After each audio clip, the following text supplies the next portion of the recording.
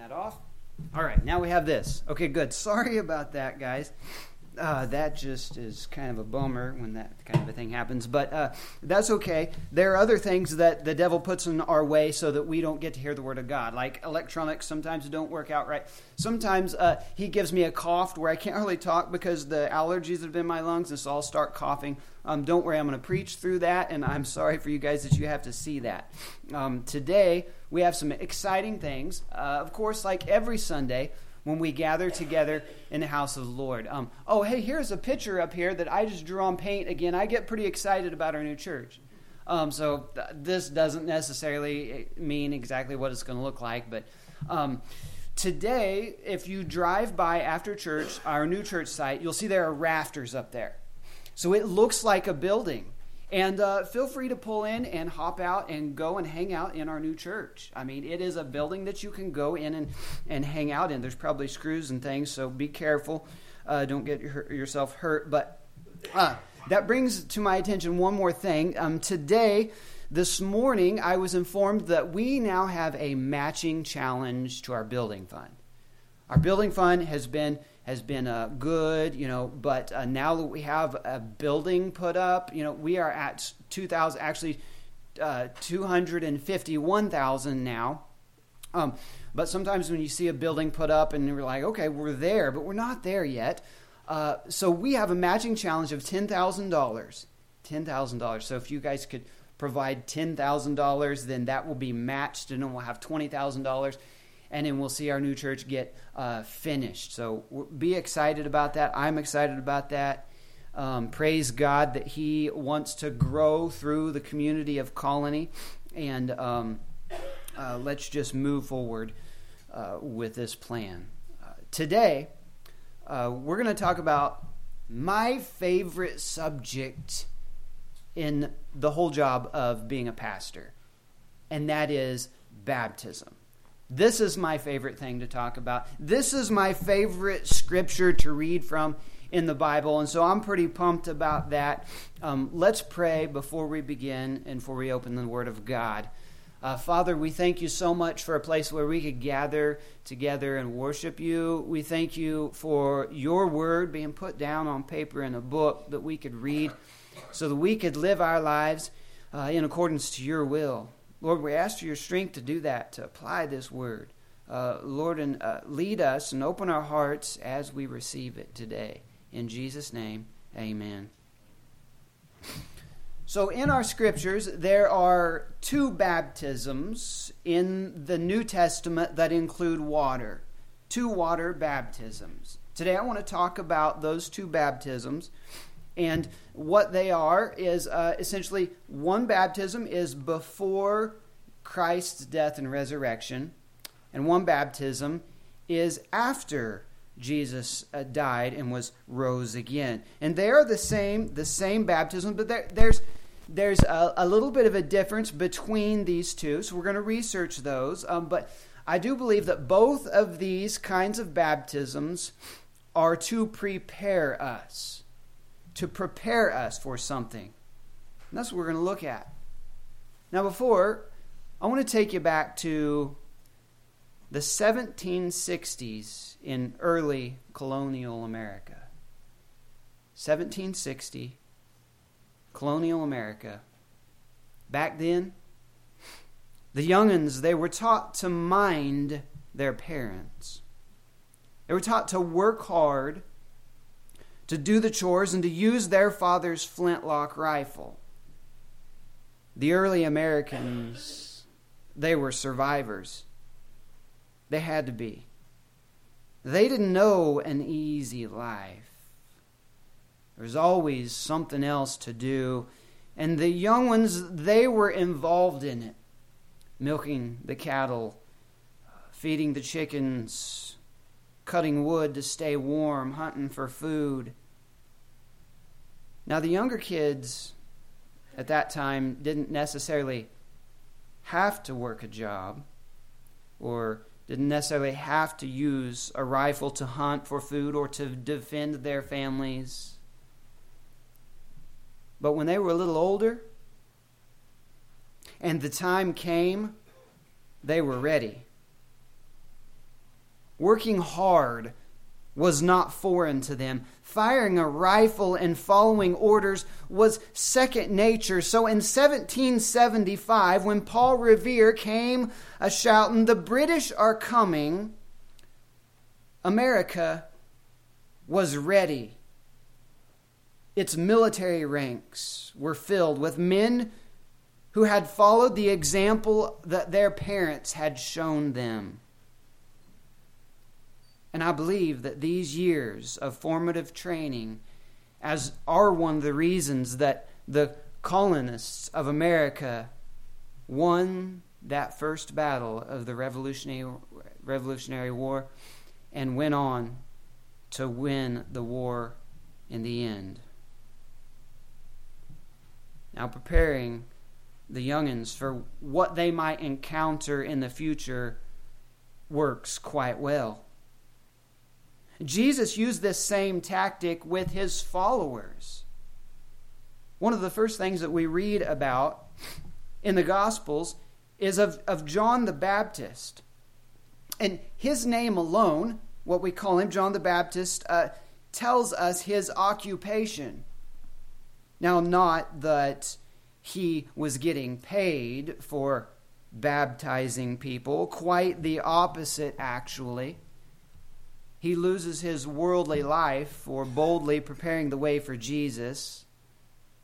But rest assured, he has gained his life in the kingdom of heaven. So, John the Baptist. Here comes John the Baptist in the early ministry of Jesus. Matthew chapter 3, verse 2 says that he was preaching, "Repent of your sins and turn to God, for the kingdom of heaven is near." He's preparing the people for the Lord's coming. He says, make way for the Lord. Get out the way, for the Lord is coming. And people are like, what? Get out of the way for who?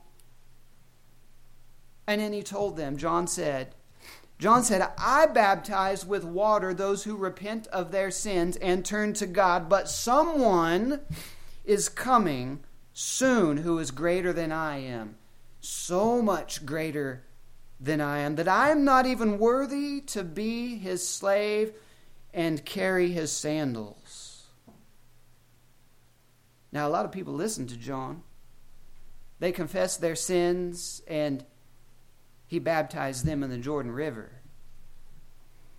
Now, of course, the Pharisees and the Sadducees, they surely had objections.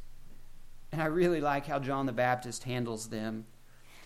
We see a lot about the Pharisees and the Sadducees in the Scripture, and they come and they throw a fit and they say a bunch of words when the disciples are there, when Jesus is preaching. I really like how John the Baptist handles the Pharisees and the Sadducees. You can tell what kind of a man John the Baptist is. Verse 7 and 8 of Matthew chapter 3, it says, "But when he saw many Pharisees and Sadducees coming to watch him baptize, he denounced them. 'You brood of snakes,' he exclaimed. 'Who warned you to flee the coming wrath? Prove by the way you live that you have repented of your sins and turned to God.'" He gets them right off the bat. Doesn't give them a chance to speak, it would appear. You know, John is not condemning them, though. It would seem that way. "Brood of snakes," he says. But this is John's way. He's not condemning them. He's exhorting them. He is motivating them to change. He wants something to happen, and so he says what he says to them to get them to change their ways. "Prove it," he says. Now I wonder if there was just maybe one Pharisee or Sadducee that walked up to John the Baptist and said, "How do I start? What do I do to begin? What is the first step that I take in proving it by how I live? John, of course, we know what he does. Baptism.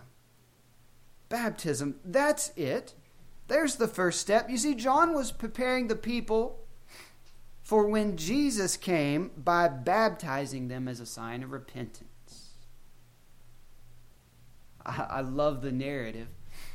Here John is, and the scripture says he was baptizing people in the Jordan River, and a lot of people were there. So here John is, and he's got a line of people, and he's out there in the middle of the Jordan River baptizing them by the word of the Lord for repentance. And he's got a fella maybe, and he's dunking them under the water. Baptism is talking of immersion, and so they're practicing the immersion under the Jordan River most likely. And he asked them to confess their sins. Okay, first step, confess your sins. And then John says, now I baptize you because someone is coming who is greater than I am. And at that point, maybe John looked up. And that someone greater, John laid his eyes upon. And I don't know, maybe John dropped the person that he was baptizing. Oh, sorry.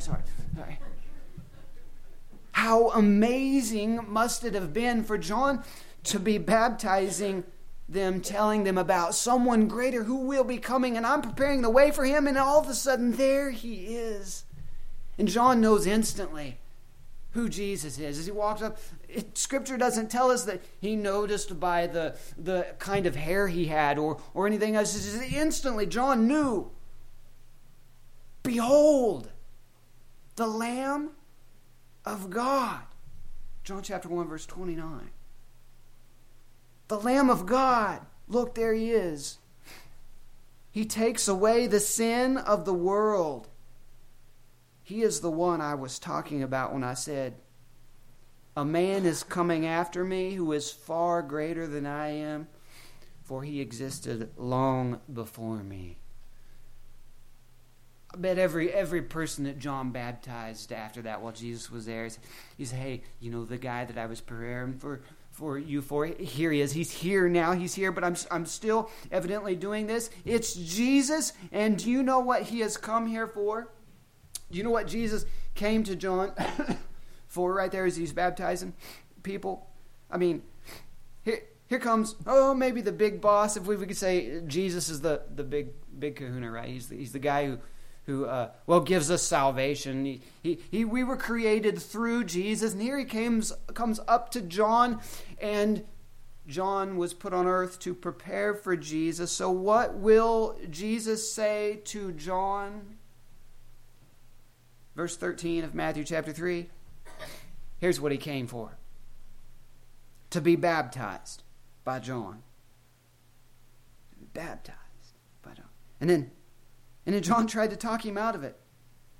Hey, Jesus, I'm the one who needs to be baptized by you, he said. So why are you coming to me? And Jesus said, it should be done, for we must carry out all that God requires. So John agreed to baptize him. What does that mean? We must carry out all that God requires. It says that it should be done. Jesus says it should be done. But what is all that God requires? Jesus wishes to obey the moral demands of God's will. This is what his life on earth is for, to carry out God's commands. And he wants us to do that as well, to carry out all that God requires. Or another translation says, to fulfill all righteousness. It means to complete everything that forms part of a relationship of obedience to God. One of the commentaries I read says, in so doing, Jesus identifies with and endorses John the Baptist's ministry as divinely ordained and his message as one to be heard and obeyed. In other words, Jesus is saying, John, you're doing a good job. I approve of what you're doing. Keep it up. At this point in the ministry of Jesus, lots of people have been baptized by John, including Jesus. And Jesus says, John, let's do it right now. And if you've ever wondered, why do we get baptized? Well, this is enough reason right here that Jesus came directly to John while he was baptizing folks, and Jesus told John that it was good. He said it should be done. So that alone should be enough reason for us to want to get baptized. Now here's two reasons right off the bat to be baptized. Number one, to show that you have a heart of repentance. John baptized a baptism of repentance to get ready for Jesus. And through Jesus, we will see that it's a baptism of repentance. The idea of there's confession and turning from your sin, from your old way. I think of it, I've been working on a fence for a long time. I think of it of an electric fence, and when an animal comes up to the electric fence, the idea is, if everything's working right, they touch the fence and they go back and turn the other way. This is how repentance should work. We come up and realize, sin isn't going to work. My own selfish ways is going to hurt. And if I go through with it, I'll be outside of where the good is. And so we turn and go the other way of our sin. And hopefully don't come back to it.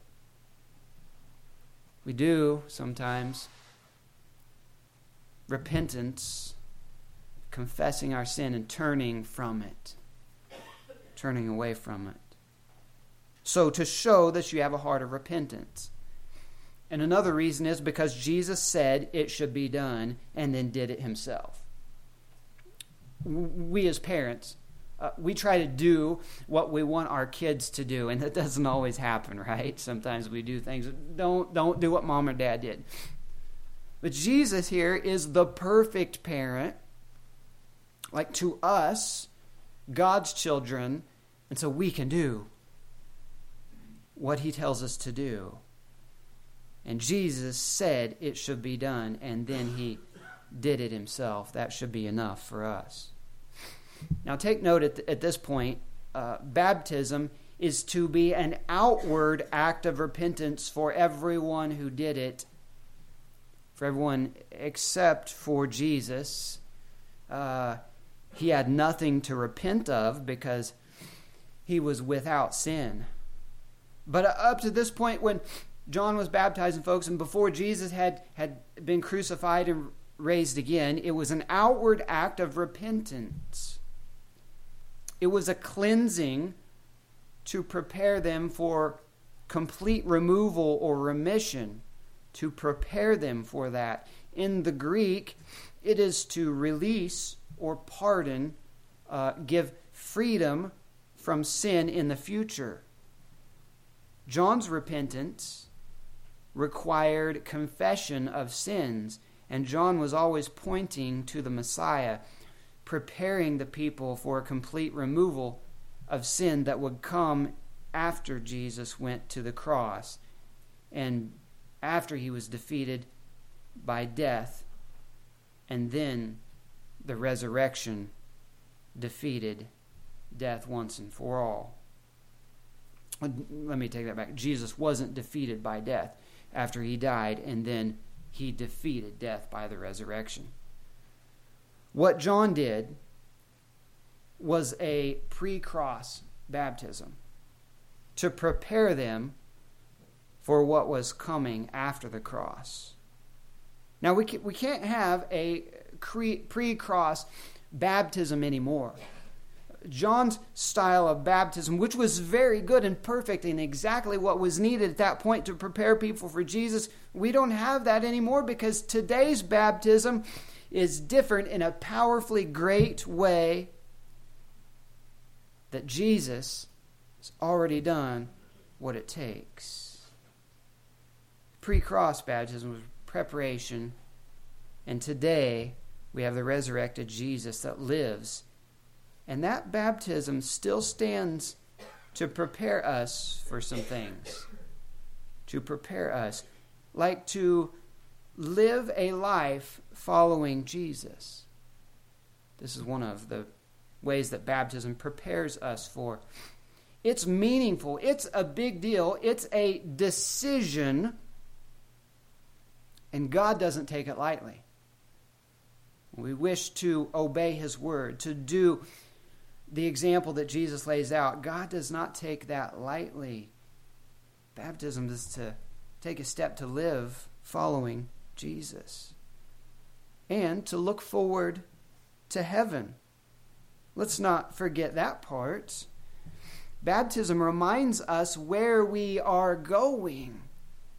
We were once dead, Scripture says, because of sin, just like Jesus was once dead because of the cross, and then He was raised back to life again. The glorious resurrection. And we share that as well because of what Jesus did, that we are going to be raised from the dead someday. Death does not hold on us anymore if our faith is in Jesus. It reminds us where we are going. And the destination is not in the ground forever. We are coming out of this environment. You know, this world's environment sometimes is good, and sometimes there are fun things to do, things that we enjoy, but we cannot stay in this environment forever because we can't survive in this environment forever. It's just not made that way. You know, I think of baptism, the environment that we go into when we are baptized under the water. You can't survive under the water forever. Without any scuba gear or something like that, or snorkel, you can't survive underwater for probably more than 5 minutes. And baptism is not just that being put into an environment where you can't survive, like Jesus when He died on the cross, but it's the coming back out of the water, pulling out of that environment. Folks, someday, and I don't know when it is for you or me, and maybe Jesus will come back before our time here is on up, but someday we will be pulled from this environment that we cannot survive forever in, and we will be placed in an environment where we live forever. And glory to God that place can be a perfect place.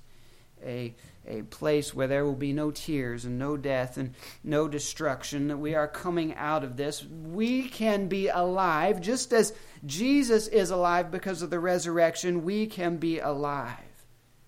We can be alive here in this world because we know where we are going if we put our faith in Jesus. And a lot of folks don't live like they are actually alive. Some people live like, well, there's only a limited amount of time on this earth. And they live more like they're dying. They don't care about the future that is eternal. They only care about the future that is finite, that is going to end for them here on earth. So there is a difference in the kind of baptism that is about to take place today. The repentance part is still necessary, but with a post-cross baptism, the sin that you are repenting of has been paid for. It's already been paid for. Ephesians chapter 1 verse 7 says, baptism means you have been set free because of what Christ has done. John's baptism, it was great. Repent of your sin because someone is going to come and set you free from it. But now our baptism is greater. Repent of your sin because Jesus has come and set you free. And God's word tells us to rejoice about this, to celebrate when we have made the decision to put our faith in Christ Jesus. Now, our baptism isn't just a celebration of what Jesus has already done. It's us declaring it before others that we have accepted the glorious gift. Romans chapter 10, verse 9 and 10 says, if you openly declare that Jesus is Lord and believe in your heart that God raised him from the dead, you will be saved. For it is by believing in your heart that you are made right with God, and it is by openly declaring your faith that you are saved.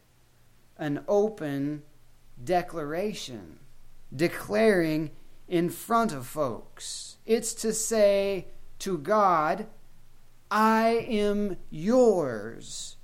And it's to say to others, I'm on God's side because I think it's the only place to be. And it's to say to the devil, you no longer have a hold on me. My brothers and sisters, we should take preparing our young ones for life seriously. We don't want our kids to go out into the world without hope. We don't want them to have a bad day at school or a bad day at work and then come home and think, there's no way to get out from under the mistakes that I've made.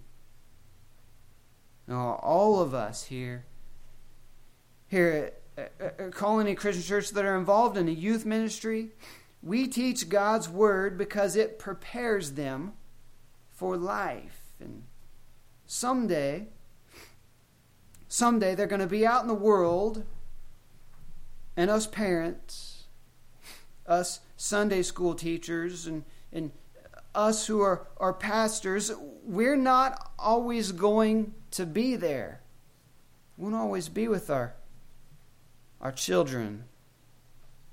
But God will. And we want that hope of heaven that God provides to be on our kids' hearts. And that's why we train them up. That's why we teach them God's Word. We encourage them boldly to make a decision to follow Christ, then to openly declare that Jesus is Lord. Training our youth, preparing them for what they will encounter is important. Our Wednesday night youth group, we do all sorts of things, some fun things, some hard things. Maybe you tried to go through the parking lot today and notice there's like a petting zoo type of a thing set up out here, boards. Somebody says, y'all got a petting zoo going on? No. What that is a gaga ball pit. And I don't know what gaga means. It sounds like something a baby would say, but it's actually a game. And we built this a long time ago. And so the Rebel girls were gone last Wednesday, so we didn't have to play volleyball. So we put our gaga ball pit up, and we played gaga ball, and it was great, and then I didn't have enough time to get it taken down. So sorry that's right in the way. Someday, soon, we'll have a place at the church at our new church that's big enough we can just leave that up all the time. And we do things like that. We play games, and then we focus on the Word of God because it is so important to raising our kids up, to teach them what a life filled with hope in the Lord is, because they're going to encounter a lot of things that we don't want them to encounter. We probably remember that when we were young. They're going to run across us, and they need to know how to deal with it. God will be there with them. They need to know that. This water right back here, it means you're done with all the shame and the guilt that the devil throws at you. You wash your hands of it. You ever heard that phrase?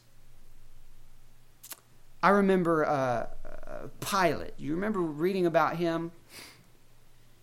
And Jesus is coming up to be, right before he was sentenced to be crucified, he told the crowd, he said, "Hey, I can release this innocent man, Jesus, if you want." And the crowd said, No. We want Barabbas. They didn't want Jesus. And you know what Pilate did?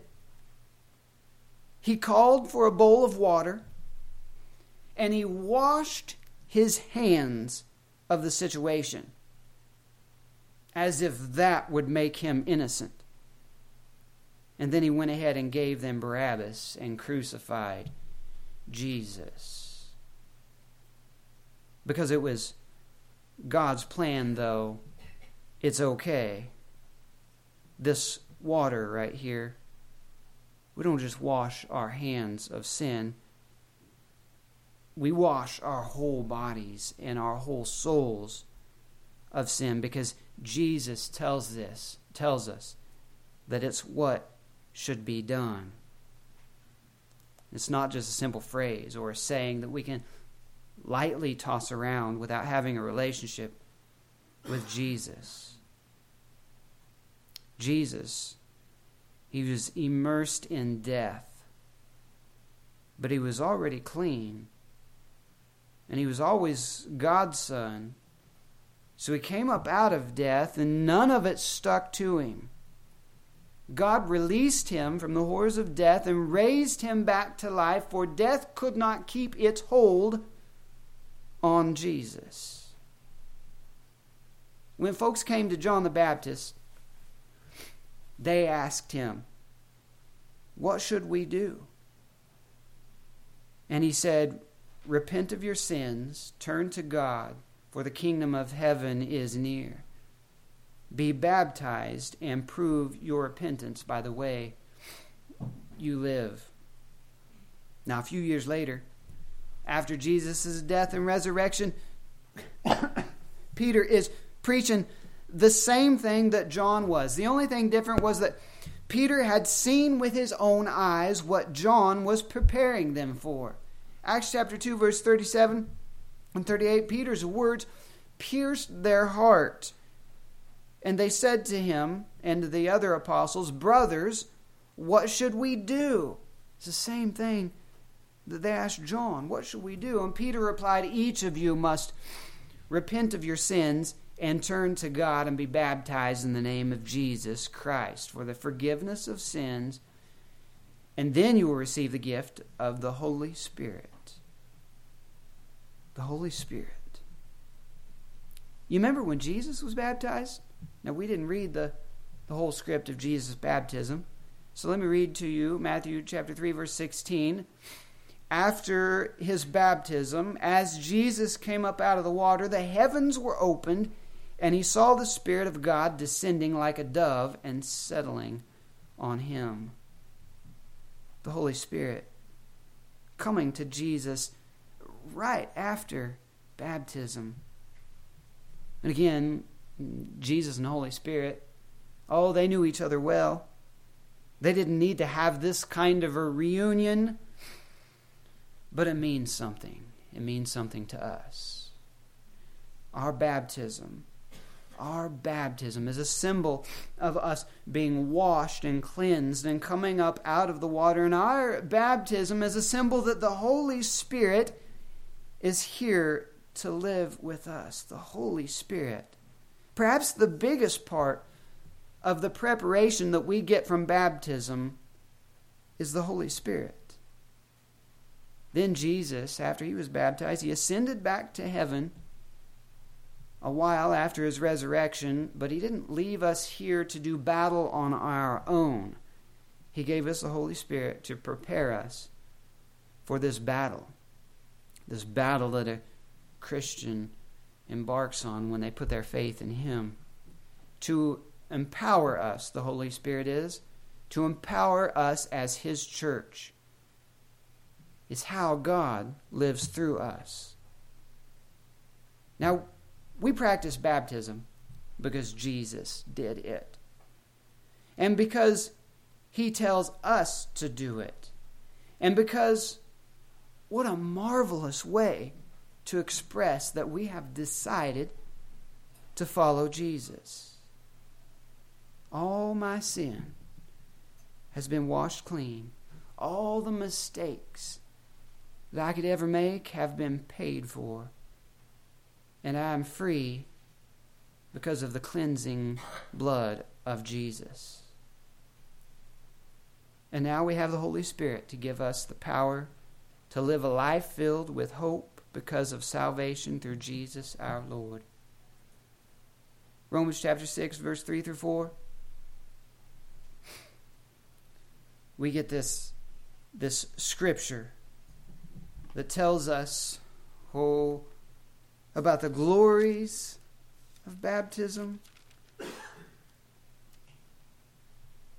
Have you forgotten that when you were joined with Christ Jesus in baptism, we joined him in his death?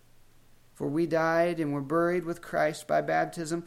And just as Christ was raised from the dead by the glorious power of the Father, now we also may live new lives. New lives. Hey, if you've been baptized into Christ Jesus, you were baptized into his death. And you were therefore buried with him through baptism in death, in order that just as Christ raised from the dead, through the glory of the Father, you may too live a new life. If you were baptized a long time ago, or maybe last year, let me encourage you with the words from one more scripture. 1 Timothy chapter 6, verse 12. Fight the good fight for the true faith. Hold tightly to the eternal life to which God has called you, which you have declared so well before many witnesses. Today, we're going to have some declaration before witnesses. And if you're here today and if you put your faith in Jesus, if you've been baptized as an act of obedience, then let this verse remind you to fight for the true faith and to hold tightly onto that which God has promised us for. Let baptism be the thing that has prepared you for a life living for Christ. And don't forget that there's a lot of young ones around you every day that probably you should be working on and preparing them for the battle that they will have ahead. And the things that you teach them from the book will last. Let's prepare not only ourselves, if that's necessary, but our children to fight in this battle. Let's pray. Father God, we thank you so much for the glorious salvation that you offer us, and we ask that you would continue to make us strong. Help us to stand up for your will and the way it should be done. We thank you for the example that Jesus provides us, telling us that it should be done. A symbol of repentance and forgiveness and turning away, washing away everything that the evil one tries to stick on us. Lord, I pray to you that as your body, Jesus, as the church that serves you, that you will strengthen us, make us bold to do your will. In your Son's name we pray. Amen.